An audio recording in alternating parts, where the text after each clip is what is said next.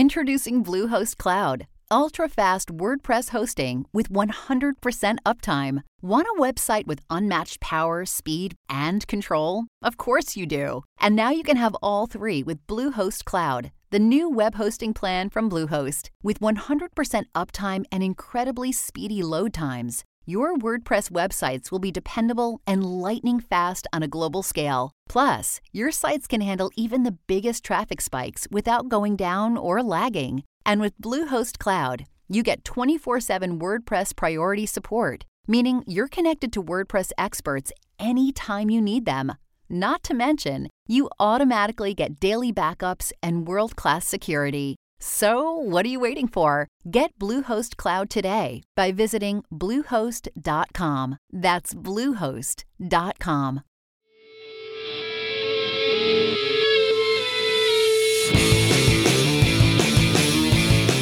I'll leave you with this with Dustin Chafin.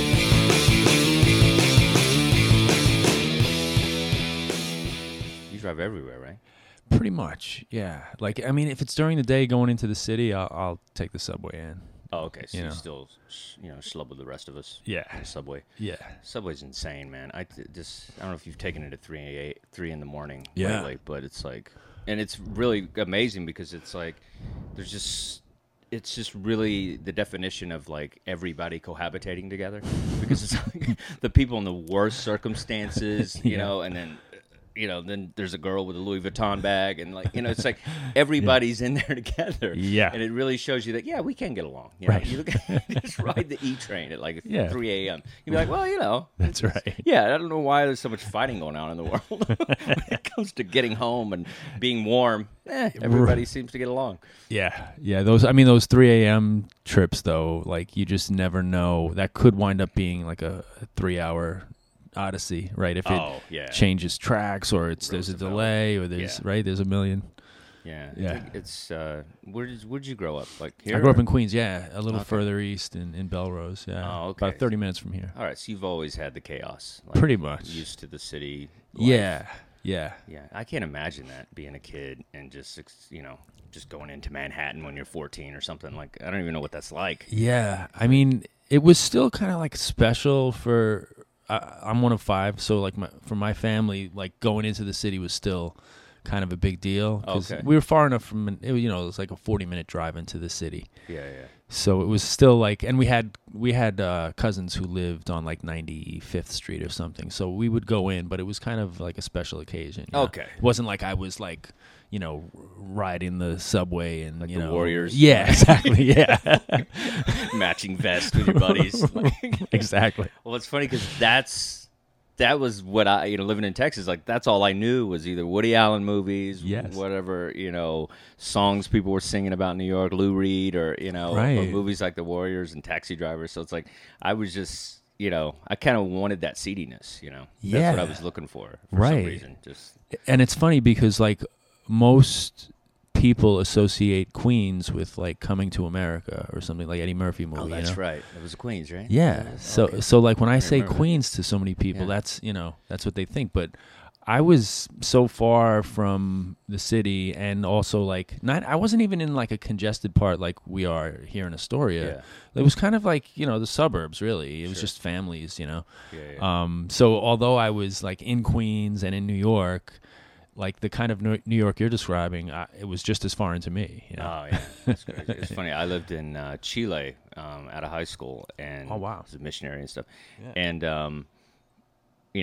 I said Texas, that's where I was from, and everybody just, the TV show Dallas. Like, they called me Jotere, so it was like, that's all they knew was like Dallas and the Ewings, and, it's just really funny how... It is funny how television across different places, that's how they identify how we are, Yeah. And I guess the lack of travel, too, by especially so many Americans. But it's probably just human nature that you latch on to, like, if I say I'm a New Yorker, people think of, like, a certain thing. But thank God for comedy. Think of how many places we've seen because we have goofy jokes. We get to see the world. Yeah, and it's amazing. I never found Sweden or Japan or all these. I know you've been to crazy places too, and it's like just who thought that little joke on a napkin would turn into this and an open mic and a thing, and then you're seeing so many things. It's true, stuff man. telling jokes. It's crazy. Yeah. I mean, I just did a run through like Iceland and Norway, Sweden. Awesome. You know, so yeah, like it's important to like you just said, you know, to think of it even in those simple terms of like you're seeing the world because of like, you know, these thoughts that you have. And Yeah, because that little drive to say, I can do this. You know? Right. Today on I'll Leave You With This, very special guest. Been on Letterman many times, Conan, Amy Schumer Show, Dr. Katz, which that was such a great show. Ladies and gentlemen, Comedy Central Specials, Mr. Ted Alexandro. Thank you, on brother. the show. Thank you. Great to have you, man. It's funny how like I feel like comedy's like high school. Like we're in high school, and then some of us go on to different colleges, and so we don't see each other for a while. Right. And it's like a podcast is kind of like the high school reunion. Like It's true. It takes something to even get us to hang out. We would all probably be friends if we realized how cool we are with each other. But it's like, but it takes a podcast to be like, oh, okay, we'll actually sit down and talk. Yes. It's got to be recorded and posted, but we're gonna talk. Right. God forbid we go to a coffee shop. Yeah. Just catch up. Right. Just to be like, But- hey, what's going on? Yeah, I've known you a while. In and out. I feel like we'd kind of be in the same club and sometimes not. And Yeah. I remember you from the old Gotham a lot. That's right. I think that's where I probably saw you the most. You knew me pre-cowboy hat. And That's all those right. days. Yeah. That's right. The old Gotham. I miss that club. The old one. The old Gotham was Yeah. one of the best rooms in the city. It really was. You know? It was like the right size. I mean, the new one's fantastic, but it was like there was just something special about that. Kind of like a Boston Comedy Club feel. Yes. Just Yeah. like On the smaller side, a little weird in terms of the contour of the room. Like there were little pockets, like there was Yeah. like a little balcony, if you can call it that. Yeah. It's weird, like what rooms work and what rooms don't, just Oh, for whatever reason. But that one did. Yeah, it is interesting how some of the best rooms in the world is a hallway to a bathroom. You know what I mean? Like, Yes. Sometimes. Yes. Like, there's just certain clubs you're like, how is that such? And it just works. Yes, you know? yes. I mean, it's just certain places, and that place was fun. And I liked it that the bar was underneath, so everybody could go down there. There was never any bar chatter, really. People could just hang out downstairs in the bar. Yeah, that's kind of something that's like a little bit lost is, the Strip had it years ago, like places where the comics could just congregate and hang out, you know. The Cellar has it. Sure. But yeah, Gotham had it too. Like that's worth its weight in gold, just like that you feel welcome. Yeah. And that you can just hang out and there isn't like, you're not in the way and Sure. all that kind of stuff, Yeah, it's definitely changing, But when you started a while ago, like 100 years. about right? 25. Yeah, 25 years. Clay, it's getting there. Isn't it amazing? It's like It is. It's if crazy. you could just do this for that long. It's nuts. Yeah. It's just like I saw a tape of you, and it's like one of those old like when you first started things. I think you posted, and yeah. but it was great. Don't roll your eyes because you had. It was funny because I think I told you about it when I talked to you once. But you have this like.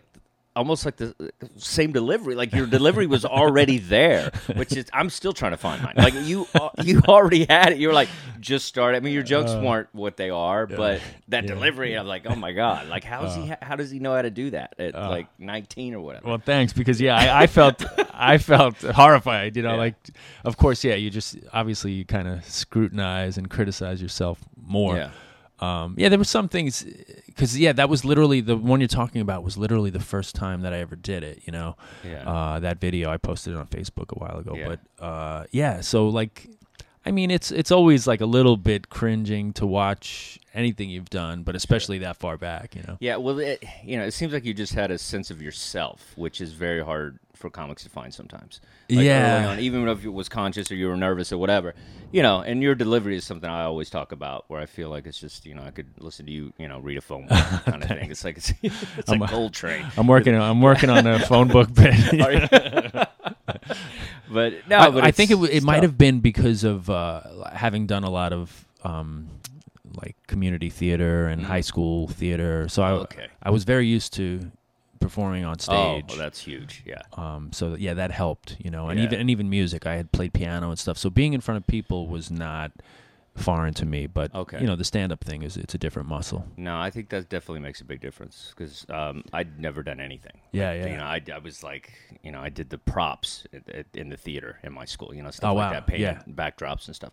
So Yeah. it's like it was never in front of a microphone. I was terrified. And took Yeah. an acting class once. It was just awful, and just the experience of it was just terrible. Wow. And I remember I got opportunities I wasn't ready for early on. I don't know if you had any of those. Yeah, I remember 6 months in. They're still getting things like that. 6 months in, I'm reading with Rhea Perlman for a wow. pilot. 6 months in, I knew nothing. Wow. And I was just terrified. And I didn't know Yeah. I didn't know how to look or read a script. I didn't know how to do anything. Yeah. It was like I That remember- show was Cheers. Yeah, exactly. It's Zach Gallo. Well, it was her spinoff. Was it? like Yeah, yeah. Her when she goes back to college. Yeah, Carla. Whatever. Yeah, Carla, and yeah. she goes back to college, and then she's like, you know, they want a bunch of college kids around her. Yeah. And then I had this look, long hair, whatever. It seemed to work with, you know, the look. But That's so I think funny. Zach Galifianakis put a showcase together when he was with Kerry Hoffman at Stamp New York. Yeah. They just happened. It was like almost like a bringer show, but hey, there's industry, one of those. Right. And then I just happened to get it, but it's like, Wow. but just terrified. Yeah. Yeah. Just like could barely get through it, you know. And it's Yeah, like, you and never that's know. kind of like that's the absurd beauty of stand up is like you just start with this basic notion of like trying to put some jokes together, Yeah. but then there's nights where you don't know who's sitting in the crowd, or you know a comic has some gig for you, or Yeah. you know things that like the path just keeps unfolding. Yeah, it's like you're ziplining all the time. You like, it's like you just don't. That's what keeps us in it. Even when it's Yeah. like some of us get a little further, some of us have to work a little harder. Some of us make a little more money. Some of us, but it's like I couldn't quit it if I Yeah. tried. Yeah. You know, and that's why I tell people when I talk to young comics, I go, you just can't quit, and you're fine. right. Try to write, obviously, but Yeah. and be original, and don't quit. That's pretty much it. Yeah. It's like, Keep showing up. yeah, just keep showing up because it's like eventually something will happen for you, or maybe it'll open up for you. Right. You know, like Amy Schumer, it was really good timing for a female comedian like her Yeah. to come along. Yeah, yeah. Like there was, you know, we needed it, and Right. so she slotted herself in this situation, and it's like Yeah. that's the thing. You know, she had quit 5 years ago. You know, Right. it's like I feel like that's just really what it is. It's a long haul. Yeah, because like you said, there's times where you don't see somebody for a while, Yeah. and then you do see them, and you're like, oh wow, they really grew, you know, or like Oh, they, yeah. they have jokes that you hadn't seen, and Yeah, that always Yeah, pisses so- me off because like I just want to like you know just be like, oh, you're not any good, and then you're like, oh, damn it, yes, you just want to label people. Yeah, You're like, yeah. "Ah, that's good, and it's Right. that's really tough though. That's why I tell people, you know, because you know these young comics sometimes it's like you know they want it too fast, and it's just like you will be labeled. You Right. know, like if you get up too quick and you're not good, then people will see you that for a long time. See you Yeah. that way. or you're too pushy, and Oh, God. you know Don't you even. get labeled with that, you know. Oh, yeah. that sticks, you know, for sure. Oh yeah, I mean, that's how did you like when you started? Who did you first start opening for? Did you have comics that you went on the road with early on? Did you remember guys that you kind of worked with that Not- took care of you, or Not really like early on in terms of working with somebody. That came later. Yeah. Early on, like the biggest kind of mentor, I guess, that I had was this Long Island comic named Jim Myers, because I used to do both the Long Island scene and the New York scene because I was kind of halfway between both. Okay. So, you know, when I started early 90s, there were like 3 or 4 really good rooms on Long Island that had like good open mic nights that you could be in front of just a crowd of civilians. It wasn't Yeah. like, you know, a bringer show or anything like that. So I would go out there. So Jim Myers was this veteran comic who had been around forever, really funny guy.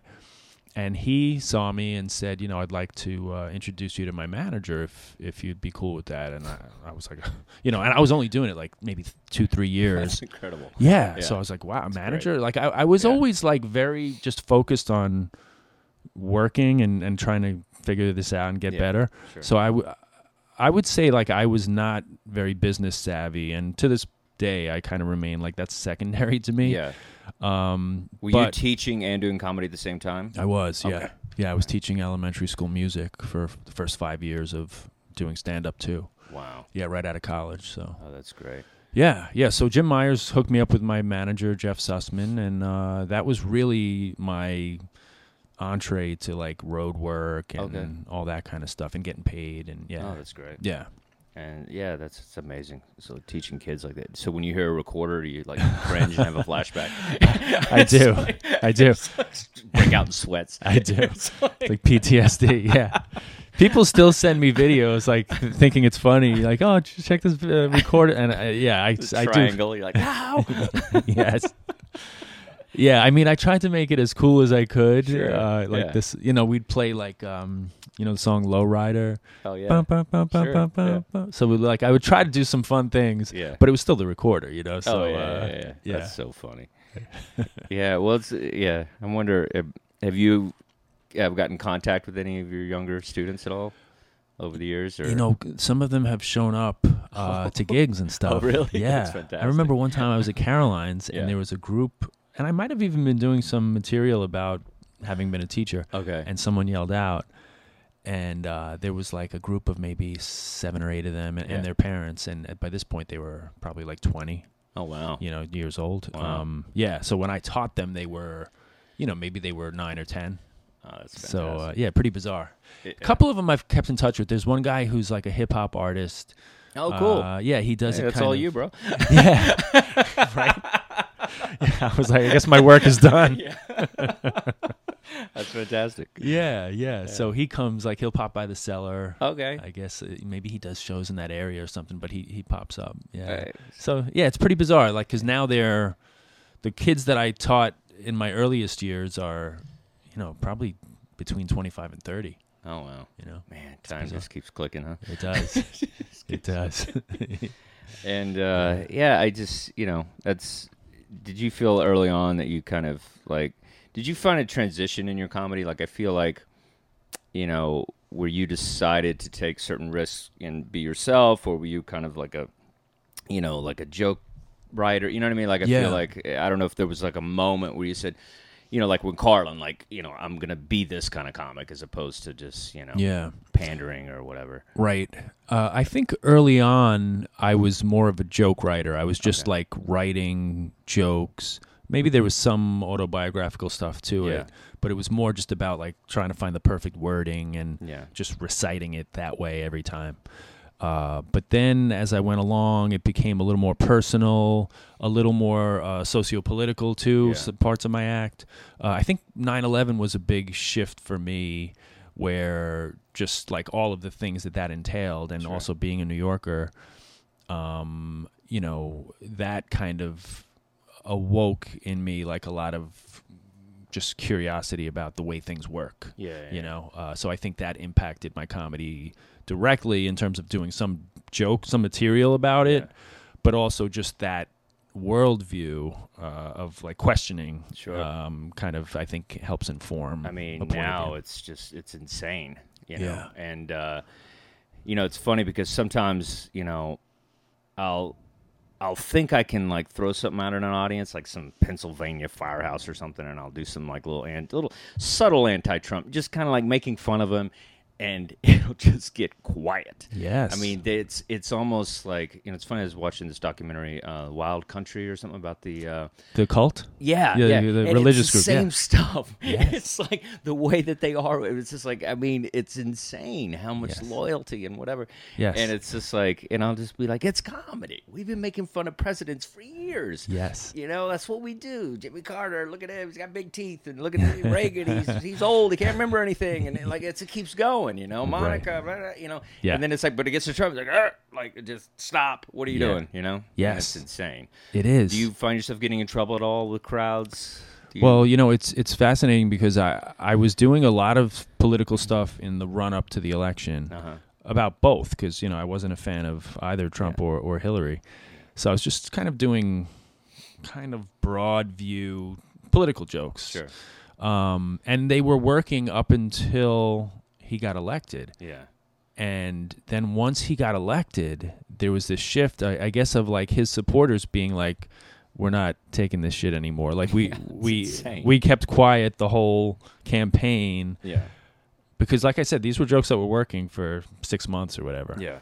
But once he got elected, then they were emboldened to kind of shout out and stuff. And also when sometimes I open for Gaffigan. So like when I'm on the road with him, he doesn't do anything polarizing or political. Yeah. So, for the most part, I try to keep it down the middle. Sure. But I was doing some political stuff in front of his audiences, and depending on where it was, there were times when we were in red states or just more conservative pockets. I think one time in Alabama where somebody yelled, they weren't having the Trump jokes, you know. Yeah. So it was interesting to see that shift. Like you said, we're not even going to listen to this. Yeah, it's just, I don't know. I just can't even take it sometimes, you know. It's like, it's just, I don't know. I mean, it's every day it's something. And I feel like I feel like the court jesters, you know, from the beginning of time, made fun of the king. Yeah. And that's what we're supposed to do. Yeah. You know, we're supposed to mock everything that's happening. Yeah. And it's like, you have to allow us to do that.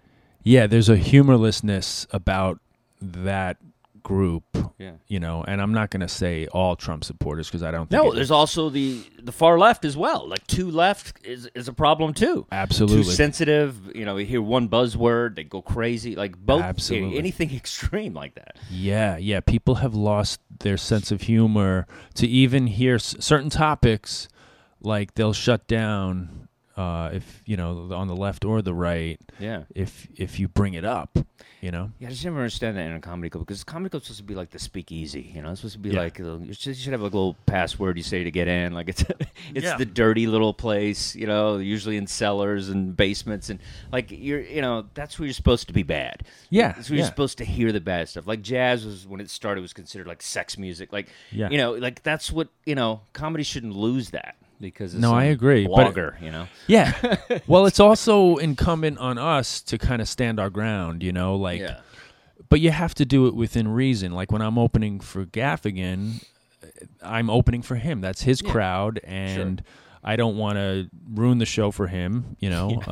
It'd be great if one night you just flip out. Yeah. He's like, okay, so I don't like kale. Yeah. Yes.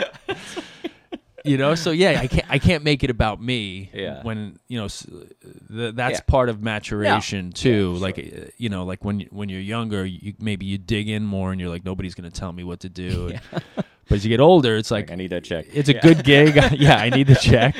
Absolutely. Yeah. So you pick your spots though. So it's like if I'm at the Cellar or somewhere around the city, I have to make sure that I am challenging myself and I am kind of standing my ground and not backing off the things that are challenging to talk about, because they're challenging to make funny. They're challenging to, like, even certain topics. Like, I do a joke about the national anthem now. Yeah. So, when you bring that up, people it's going to be a little polarizing, and some people are going to want to hear it or not. Yeah. So I think it's important for us, though, in the situations that we can, to test ourselves. Sure. And test the audiences, Yeah. I feel like sometimes when I get up on stage, I feel it's, part of what I want to do is sometimes convert them, into like seeing that everything can be funny. Yeah. And it's just like, I feel like, that's part of the struggle sometimes, just to try to like get them to kind of like just see that everything can be funny. You can laugh at anything. It's true. But the fact of the matter is they do have final say on, in that space for that night, at least. Each night, one to the next, it's like that group, that dynamic, whatever it is, and it's a million collisions of all these atoms and people. You don't know how it's going to work that night, and that's what I think is the challenge, like when you are talking about stuff that is like, where you're a little bit more on the high wire. Yeah. You have to hit the center of the target. They're not going to just laugh because it's like, oh, I see, he's really given a good. That's a tough thing to talk about, and he's given it a good try. Yeah. You have to hit the center of the target, and then then they'll walk away with what you're saying. They'll walk away with, oh yeah, you can joke about anything because I saw him do it. Yeah. It's not just the attempt. Yeah, no, it's insane if that I'm so amazed by the art of stand-up, where it's just like that we create this thing, we write this thing, we perform this thing, and then it's like, and we still, the reaction to what strangers give us dictates how good it is. And it's still amazing to me. It is fascinating. That we still, like a sound that comes out of a human being is what tells us whether this is good or not.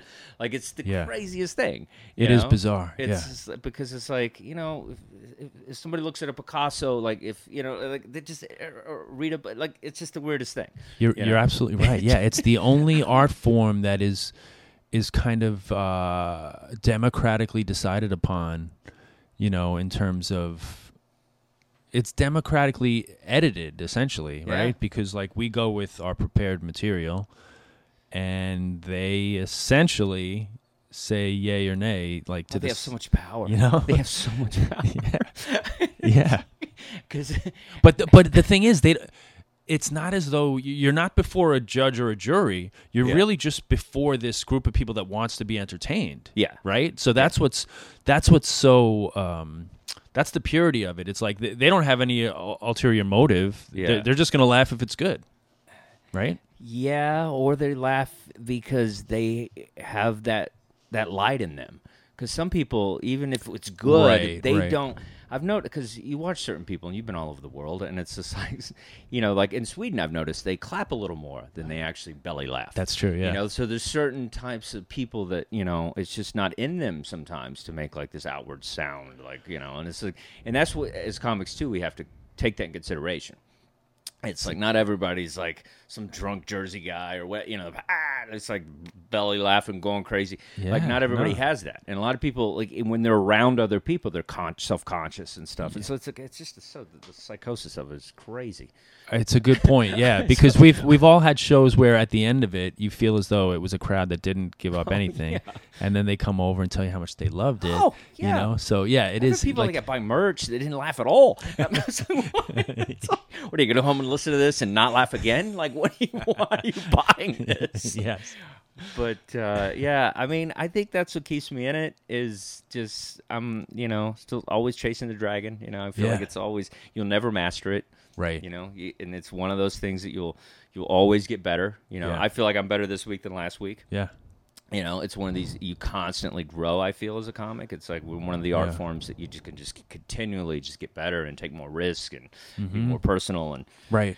It's just one of those things that you'll never quite be as good as you want to be, and that's what's great about it.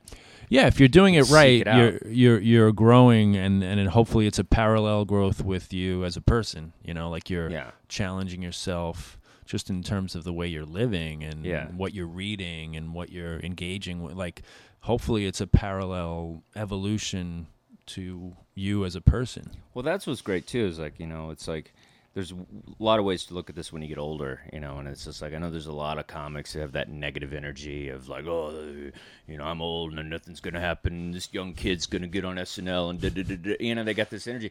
And I feel like I'm way better now than I ever was then. Sure. When I was in my 20s, because I didn't know what the fuck I was doing. Yes. And now it's like you said, it's like you have more life experiences, or you're more well-read or traveled or whatever, and it's just like you can bring more to the table. And there's quite a few adults that would like to see an adult, do this as opposed to some kids. So no, that's a good point. Yeah, because that can be a frustration too with the business, because show business, like any other business, puts a premium on youth. For a lot of reasons. One, just it's cost efficient to exploit the young up and comers who will do something for less. Yeah. But yeah, so like you said, there is a trap that you can fall into where, if you see the business fawning over newer people or younger people, or you get bypassed for things. But, those are the times that you have to kind of step back and get in touch again with the reasons why you do it. And, there's going to be plenty of opportunities for everybody ultimately. Well, I get really angry when it comes to like, what people's definition of making it is, because, I think somebody was acting like Bill Hicks didn't make it or something. And I was like, what are you talking about? I said, he had all these albums. I guarantee he had a big house. Like, what are you talking about? Like, he toured and did all these things. I mean, right. Tragic story, but But when he was being a comic, it was fantastic. It's Of like, what are you course. talking about? Yeah. It's like people feel like, well, because it wasn't Eddie Murphy, he didn't even want to be that. Right, You know, he didn't want right. to do commercials. He didn't want to do those kinds of things. Like he had his own path, and he definitely was following it all the way through. Yeah. And so sometimes people, but even people that like, you know, that are doing well, I notice, like, you know, like I was talking to a friend of mine, and he does a lot of cruises, and he said, yeah, I did 12 cruises, and I was like, yeah, that's a lot of cash, dude. Yeah, It's like, right. and nobody's putting a gun to your head. Like, you don't have to do these cruises. If I could be clean, I'd fucking do a cruise, but I can't, so I don't do it. I run a room. That's what I do. I get it. So it's like insane to me. You know, Yeah. it's like you're making like all this $3,000 a week. That's beautiful. Like, shut up. Absolutely. You know, remember when you couldn't even pay for a meal off of your comedy, you know? So Yeah. it's like, I don't know. I always get crazy when people are doing way better than they think they're doing, you know? They think Right. that, like, there's just, like, this... They have to be in the top 5 of the Chris Rock things to be able to say that they've made it or something. That's not what it is. It's No, like, there's yeah. different sections of it, you know? Oh yeah, no, and I think that's only really a trap to get you depressed and bitter if you fall into that. Oh my God! You know? I mean, therapy really helped my comedy. You know, therapy. It's funny. I'm writing a one-man show with my therapist. Is that right? Oh, that's awesome. It's like the best therapy ever. It's like I just bring in notes and I'm like, "Hey, what's this?" You know, do Yeah. a type 5. But it's like, but because he knows my life, Yes. and part of my depression is not following through. Yeah. And doing stuff that I want to do and not Yeah. being busy enough and being lazy. And so Right. we found a way to just, you know, to keep me happy is by being productive. And so he's going to help me get this thing off. Oh, that's and it's great. like, but yeah, it's just, but the therapy itself is, you know, helps me with audiences that are shitty or negative energy with comedians or, you know, Yes. the industry itself and stuff. And it's because it's like you need to be balanced as a person to do this, you know, because you're going to try. Because in the beginning, you're going to try to, I'll just do shots and I'll do coke and I'll be crazy and I can be a rock star. And Kinnison, that was obviously that didn't last. So there's certain guys it's not Yeah. going to work. Right. It's like. Yeah, I mean, it's all, I guess, ultimately it's part of a life, you know, Yeah. so you might have phases where you are drinking and doing Yeah. coke and doing whatever. Yeah. But yeah, like you said, balance, I think, is ultimately the thing that's going to benefit you in the short term and the long term, you know. So it's important to whatever that balance is going to be for you, if it's therapy, if it's working out, eating healthy, whatever the things are that give your life that balance. I find for myself, it's the most important thing. And also, I mean, you know, I think what I like about you is like you're one of these guys that like you could just rest on the laurels of being a good comic and then just be a comic and whatever. But I feel, you know, you're always trying to do stuff like your web series or, you know, trying to, you know, get things out there. And, you know, and I think that's, to me, that's the key is just projects, you know, just continually trying to do different stuff. Yeah. And also just like thinking about what excites you. And then, like you said earlier, following through on it. That's the hardest part because there's going to be, especially when you're doing things a little more independently, there's going to be so many roadblocks and things where you could bail. But it's, in a way, I think comedy is a good kind of preparation for all the other things that you do because it's about problem solving, you know, and with stand-up, you have to get so used to solving problems and so used to being persistent that when you take that skill set to like a web series or something else, you're very used to dealing with adversity and figuring out, all right, we can't do this, let's try this, or this person can't make it, let's try that person, you know, like whatever the problem is, you're used to solving the problem. Well, what I've noticed with you, and, you know, it's like you're adjusting to the new landscape of comedy, and that's what a web series is or something to that effect, you know, or a podcast, whatever it is. Yeah. And I think that's because when we started, it was just like if you got on this, you know, Tonight Show, whatever, then it was like the ball was rolling, but it's not that way anymore. No. There's guys that have tons of those credits that, you know, nobody really sees it. They're watching other things, and there's so much, you know, out there now. Yeah, and I guess you almost have to have a thing that keeps the conversation going with your fan base, if you want to call it that, like you, because they're not, obviously people aren't going to be sitting in the clubs every night, so you have to kind of keep that relationship of like, oh yeah, I like this guy. He's got a podcast now. He's got, this or that, so that you're building, like, but yeah, when we started, I mean, like it is fascinating. I don't know if it's too grandiose to say, but maybe the people who bridged television was like a big thing, but to go from like pre-internet or even pre-cable, I guess there was cable, but not to the extent that there is now. Yeah. Like our careers have really spanned this explosion in media, I tell you, the Marc Maron thing is just phenomenal. Yeah. He was like, he just, and he's a guy that just, just marches to his own beat and just does his own thing. And then that was unbelievable what he was able to do with that in his garage thing, and just the whole, just how that thing popped like that. Yeah, and it's such a good kind of fable in a way, like for comedians. Like, here's a guy that was doing radio for a long time. He was like on Air America, like doing like political radio, really, during the Bush years. A little short-lived, though. I mean, yeah. Longer, but right. But honing that muscle. Yeah. And then, kind of when he was at his wit's end a little bit, started the podcast and, that muscle that had been honed in other things and doing stand-up for all those years. Sure. Like, it was just the right confluence of timing and his skill set. And, it's so weird. I always loved watching him because I felt like he was always doing something a little different. Yes. He just, he was the guy that would take the risk and not pander, and just kind of like, it was like this introspective, kind of manic thing that was just a lot of fun to watch. Yeah, he was really thinking on stage. It wasn't just reciting. Yeah. Yeah. And that's that was what was so great about Boston Comedy Club. I talk about it a lot on this, but I feel like that was such a special place. You know, it was just, I feel like it was the CBGBs of comedy. It was just like this raw thing that was happening in there. And, you were there a little bit, right? A little bit, yeah. Yeah, there was like, it did feel like an anarchist kind of energy. Like, is anyone really in charge of this place? Like, what's, Yeah, it was so many of us went through there, and like I ran it at the end, and you know, it was just like, I remember, just funny moments. Like, I think Patrice was in the back one time. Patrice O'Neill, and he was throwing phone books at Kevin Hart when he was on stage, like making fun of his short thing. Like, it's just hilarious. Like, craziness was happening. Right. And one time there was this guy, Romy Rome, and he was on stage, and he had... Yeah, I remember Romy Rome. He had like a blinged out belt buckle, and he had like this fancy Adidas thing. Hey, all this nice clothes. And then Tracy Morgan comes in, and he's like, "Yo, Rome, you know what's wrong with you? You rock and roll too early."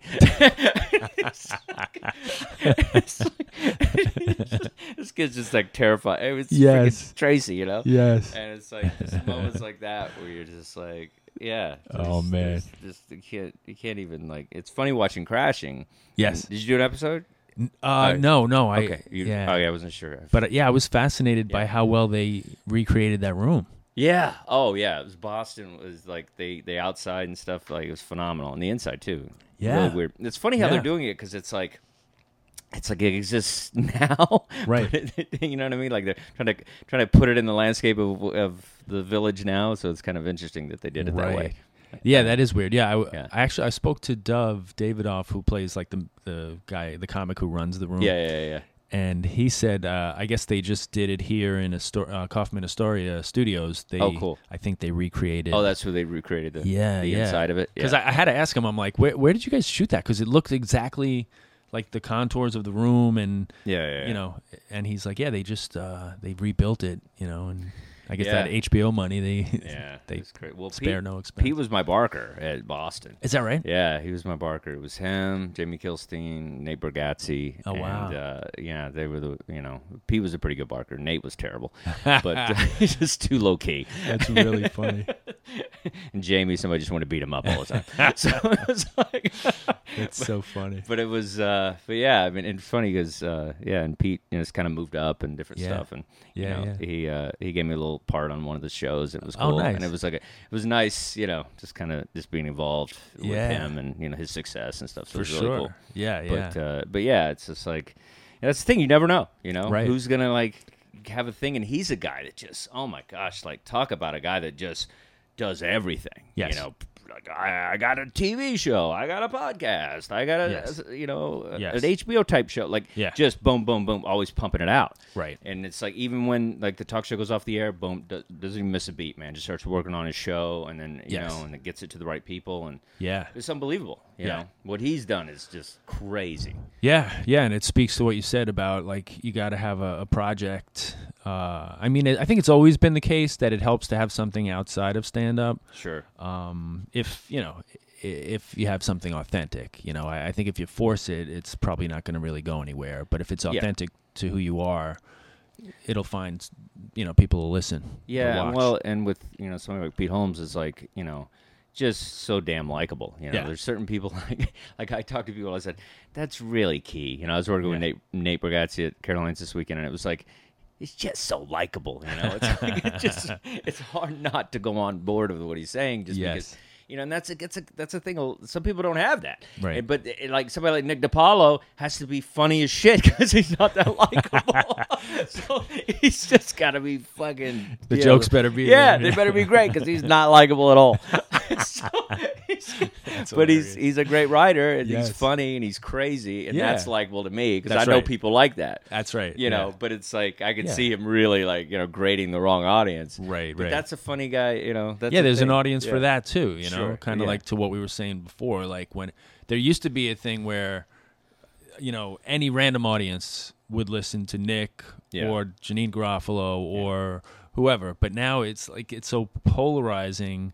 Not to say that they wouldn't, but you know, people might yell out more than they used to or interrupt because of, you know, what they're talking about. Who's like a, you know, like a comic that you just admired like a lot as a kid or even as a comic, like, you know, old school guys or anything? Like who'd you listen to? Or I would say like my parents had a few George Carlin albums, so I remember him specifically as being like a craftsman, you know, just even as like a, you know, 8, 10, 12-year-old listening to those albums, Class Clown or different things like that.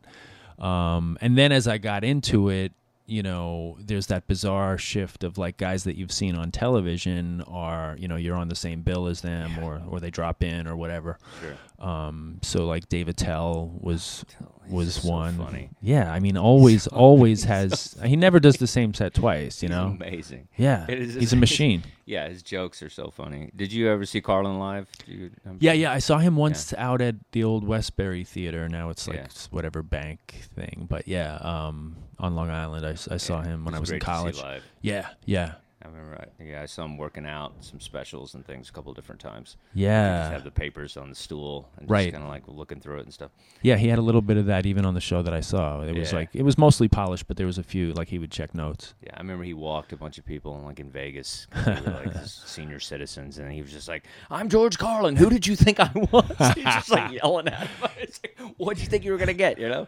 Yeah. Don't juggle. You know, he's like flipping out. It was fantastic. It was like even a guy at that level, just seeing him like snap a little on the audience, like, get the fuck out of here, you know, that kind of attitude is fantastic. I always found that fascinating that he developed his specials in Vegas, you know, like that. Yeah. If like to me, if you had to pick like the worst place to do it, it would be Vegas. But I guess partially because he is Carlin, so there's this, you know, probably overwhelmingly the people that come are fans.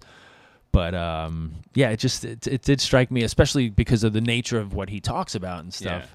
I don't associate that with Vegas, but I guess when you're as big as he was, you know, that's a little different dynamic. Yeah, well, he's probably doing, you know, 20 shows a week or whatever it is. Yes, so it's like, I think that's what. But yeah, for sure. And Carlin was always such a good example of like, do whatever you want in comedy. You can switch it up. You can change. You can, you know, there's no rules in it. Yes. You can like, there's no. I mean, prior to, you know, where it's like you can start out one way, and then shed that and become something else. And I think that's, you know, that's the thing is it doesn't matter what you do. That's the best part about this. Yeah. You know, you can experiment and take those chances and stuff. Yeah. If you reach those points where you're really feeling frustrated and, you know, it's that ongoing conversation with yourself. Yeah. If you feel like I'm not maximizing or I could be doing something differently or, you know, like, or I'm doing the same thing and it's not satisfying. Yeah. Those are the pivot moments where, you know, for some it'll be really like a huge shift like Carlin was But, for everyone, it's going to be a little different. But if you're kind of really listening to yourself and your heart of like, this isn't working for me anymore. Yeah. You have to kind of constantly make those little pivots. Yeah, Carlin was always frustrating to watch because it's like if you had anything that was somewhat even close to similar that he was doing, Yeah. he just killed it. And Yeah. like he just milked that thing Yes. and tagged and tagged and tagged and tagged and tagged. And he'd be like, "Well, I guess I'm just not doing That's done. Yeah, I'm not doing that anymore. The golf course thing, whatever it was, it's like it's done. You can't even touch it." Right. There's no meat on the bone. Yeah. Right. And that happens sometimes. It's frustrating, when you're just like, you have a bid and you're just like, it's working and you're just like, this is killing. And it's not even a hack thing. It's just this guy just happens to be doing it. Yes. And you're just like, because we're all kind of living in this world. Right. And it's like, Chris Rock, his new special is phenomenal. But at the same time, I was like, there's a couple bits. Some buddies were kind of playing with those kind of premises. And I feel bad for them because I'm like, you can't do it. And I had some things like that happen in my comedy. And it's like, there's really nothing you could do about it. Right. You just have to keep writing and, whatever. And it's funny because, because if you keep doing it, somebody might call you out and then you're like, no, then you go crazy. And you're like, I wrote it first. Yes. Yeah, you kind of just have to make that decision. Like if it's exactly the same, you kind of like, that's it. But have you ever had any run-ins where you felt like somebody was lifting and you kind of had to muscle a little bit? Well, it's funny. Like recently I had a lawyer contact me that this French comic, I don't know if you've heard about this at all, this guy Tomer Sisley. Okay. They call him the copy comic. There's YouTube videos. If you look up Tomer Sisley, there's videos that will juxtapose American comedians on one side of the screen and then him doing the act verbatim on the other side. So I did a joke about a cop on a bike and like what's next, a cop on a pogo stick. Yeah. This is going back like probably 15 years. Yeah. But it was on I think my first Comedy Central special. So he took that joke, and it seemed like he must have just watched a bunch of Comedy Central specials because it was people like Gaffigan, Judy Gold, Kevin Brennan, Chappelle.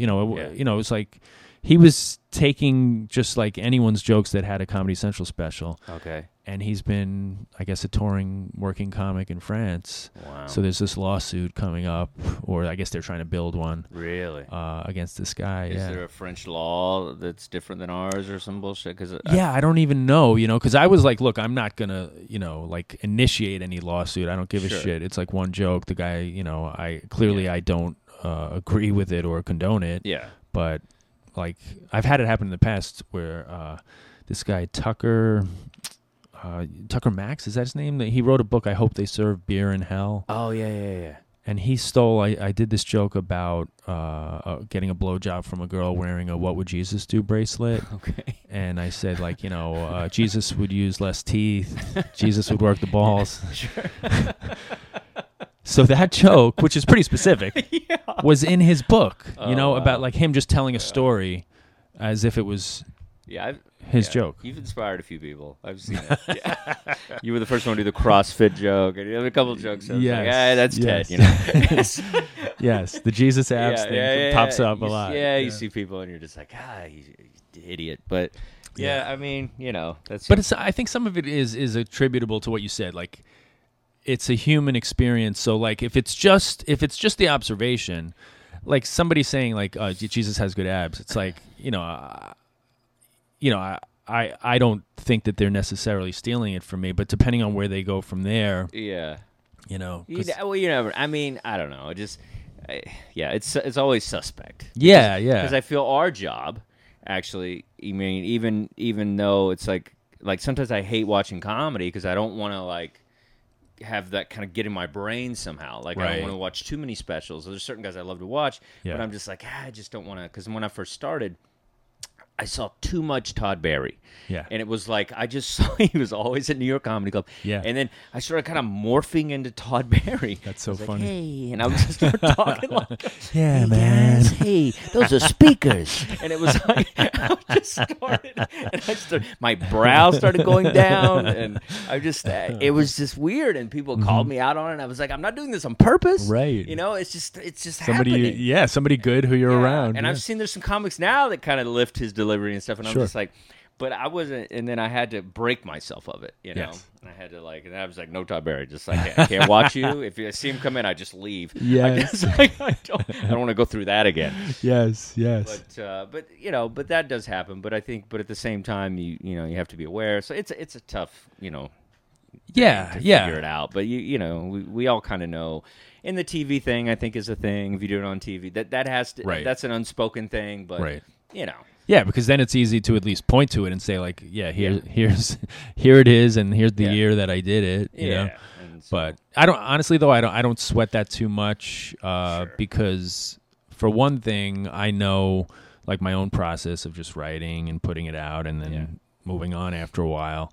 So, like if there is the self-policing thing too of like, if I see somebody doing something that I've seen you do or whatever, I'll say, oh, Dustin has that joke, or we all pretty much, if somebody is doing something that's too close, especially to a friend, you'll say like, oh, I've seen somebody do that. And the thing is, if I ever say it to somebody, a young comic or whatever, I'm not saying it, and it's coming from like, dude, trust me, you just don't want to be doing that. Right. It's not like I'm trying to call you out on something and you're an asshole. I'm just saying it's going to be bad for you if somebody else sees you do that. Yeah. You're not even saying you stole that. You're saying it's just so you know. Yeah. Just as an idea, just so you have a clue. Right. But, I remember, when you guys did the coalition, for the comedians. Yeah. And that was such a,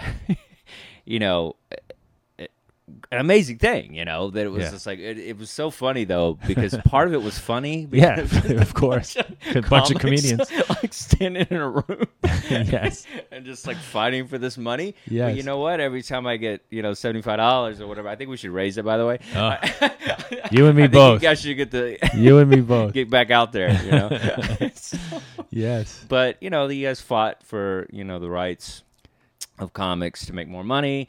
Because it's easy for clubs to kind of overlook, the reason people are coming in, right? And it's not just for the margaritas and the plastic cups, they're actually coming here to see the comedy, yes. And comics, should be paid accordingly, and whatnot. I mean, sometimes, there is like I run a little room and it's like 60 seats and stuff, and and I have developmental, guest spots, and because it's 60 seats, right. You can't pay everybody $100 or whatever. So sometimes there are circumstances, right? But I think it was, but I think we have to kind of fight a little bit, or comics or club owners and things will kind of just not care about us, Yeah, they're never gonna take the initiative like to do it. It really has to come from either from somebody influential that they'll listen to, or from the collective, which in our case, that was the case, where so many people, like we had hundreds of comics kind of that were behind it. Yeah. So it wound up being a good thing, and it raised it, and that was significant, and it's still, it's not enough to live on, but it's, I always felt you guys should have gone for I always felt there should be a road standard, because I feel like out there it's like the Wild West. They do whatever they want. Yeah. It's like, no, you're right. You're right. $200 and a hamburger. Like, Yes. It's like this crazy stuff out there. Sure. But, well, the thing is, too, that, like, everything is its own animal, and we are kind of like independent contractors. Yeah. So even just taking on New York as a whole was enough of an endeavor, like, because we did have comics contacting us from around the country, really, from LA, even from around the world, like London and stuff, saying like, oh, can we like be part of this? And it's like, this is really specific to New York, because even LA, like, I think they get paid like $10 or something, like by check or whatever. $7.36 weird checks you get from like comedy store and stuff. Yes, which to me is even more bizarre. It's like, why are you piggybacking on us? You should have been doing this 10 years ago if you're making $7 by check. You know? It's really so weird. But for us, like, it was good to know that, like, we were kind of inspiring other people to think that way. Yeah. But we were kind of knee deep in just trying to organize our own thing, Sure. No, I think it's, and then I know it, maybe it led to, other activism for you. I know you're very, conscious of things that are happening in the world. And, I think and it's funny because I know you do a lot of stuff and a lot of people talk to you about it, but it's almost like when I think about you and all the things you fight for and the decency and things like that in this country, it's kind of like Chris Rock's, but it's like, you're supposed to take care of your kids. Like, you're supposed to take care of rights and people and look out, you know? And it's just like, that's, to me, it's like, yeah, it's like you're a model of what people should be doing. You know, Thanks. I feel people are afraid to do it sometimes because of the backlash Right. they'll get from either, you know, clubs or audiences or media or whatnot. But Yeah. Well, thanks. I think even the word activism is funny to me, that there's a word for that, like for being active in what's going on around you. You know. So that's it's kind of been an organic thing, the same way the Comedians Coalition was an organic thing, where it piqued my interest, and just the conversations I was having with comedians more and more, people were unhappy with the pay. So then I was like, well, let's do something about this. And then, you know, as things kind of came up, Occupy Wall Street, I went down there, and I just had that same feeling of like, these are the things that I've been thinking about, and you know, Black Lives Matter, and all these other things, you know, that I feel as though like we have to advocate for each other in any form, you know, like because like if it's just the people that are afflicted by it, it's probably not going to, you know, it's not going to I don't like to use the word win, but it's not going to get the things that they're looking for. I mean, just lending your voice to the chorus, kind of. Yeah. Well, I'm a big Dick Gregory fan, and it's like I felt like, you know, read his book that I can't say on my podcast. Right. Every time I'm reading that book, you know, it says it's the N-word for people who don't realize it, but it's a book, and it's a fantastic book. It's about his life. Yeah. I remember reading on the subway, and it just says it right there on the thing, and people are like, whoa, hey, what's that? I'm wearing a cowboy hat reading a book called the N-word.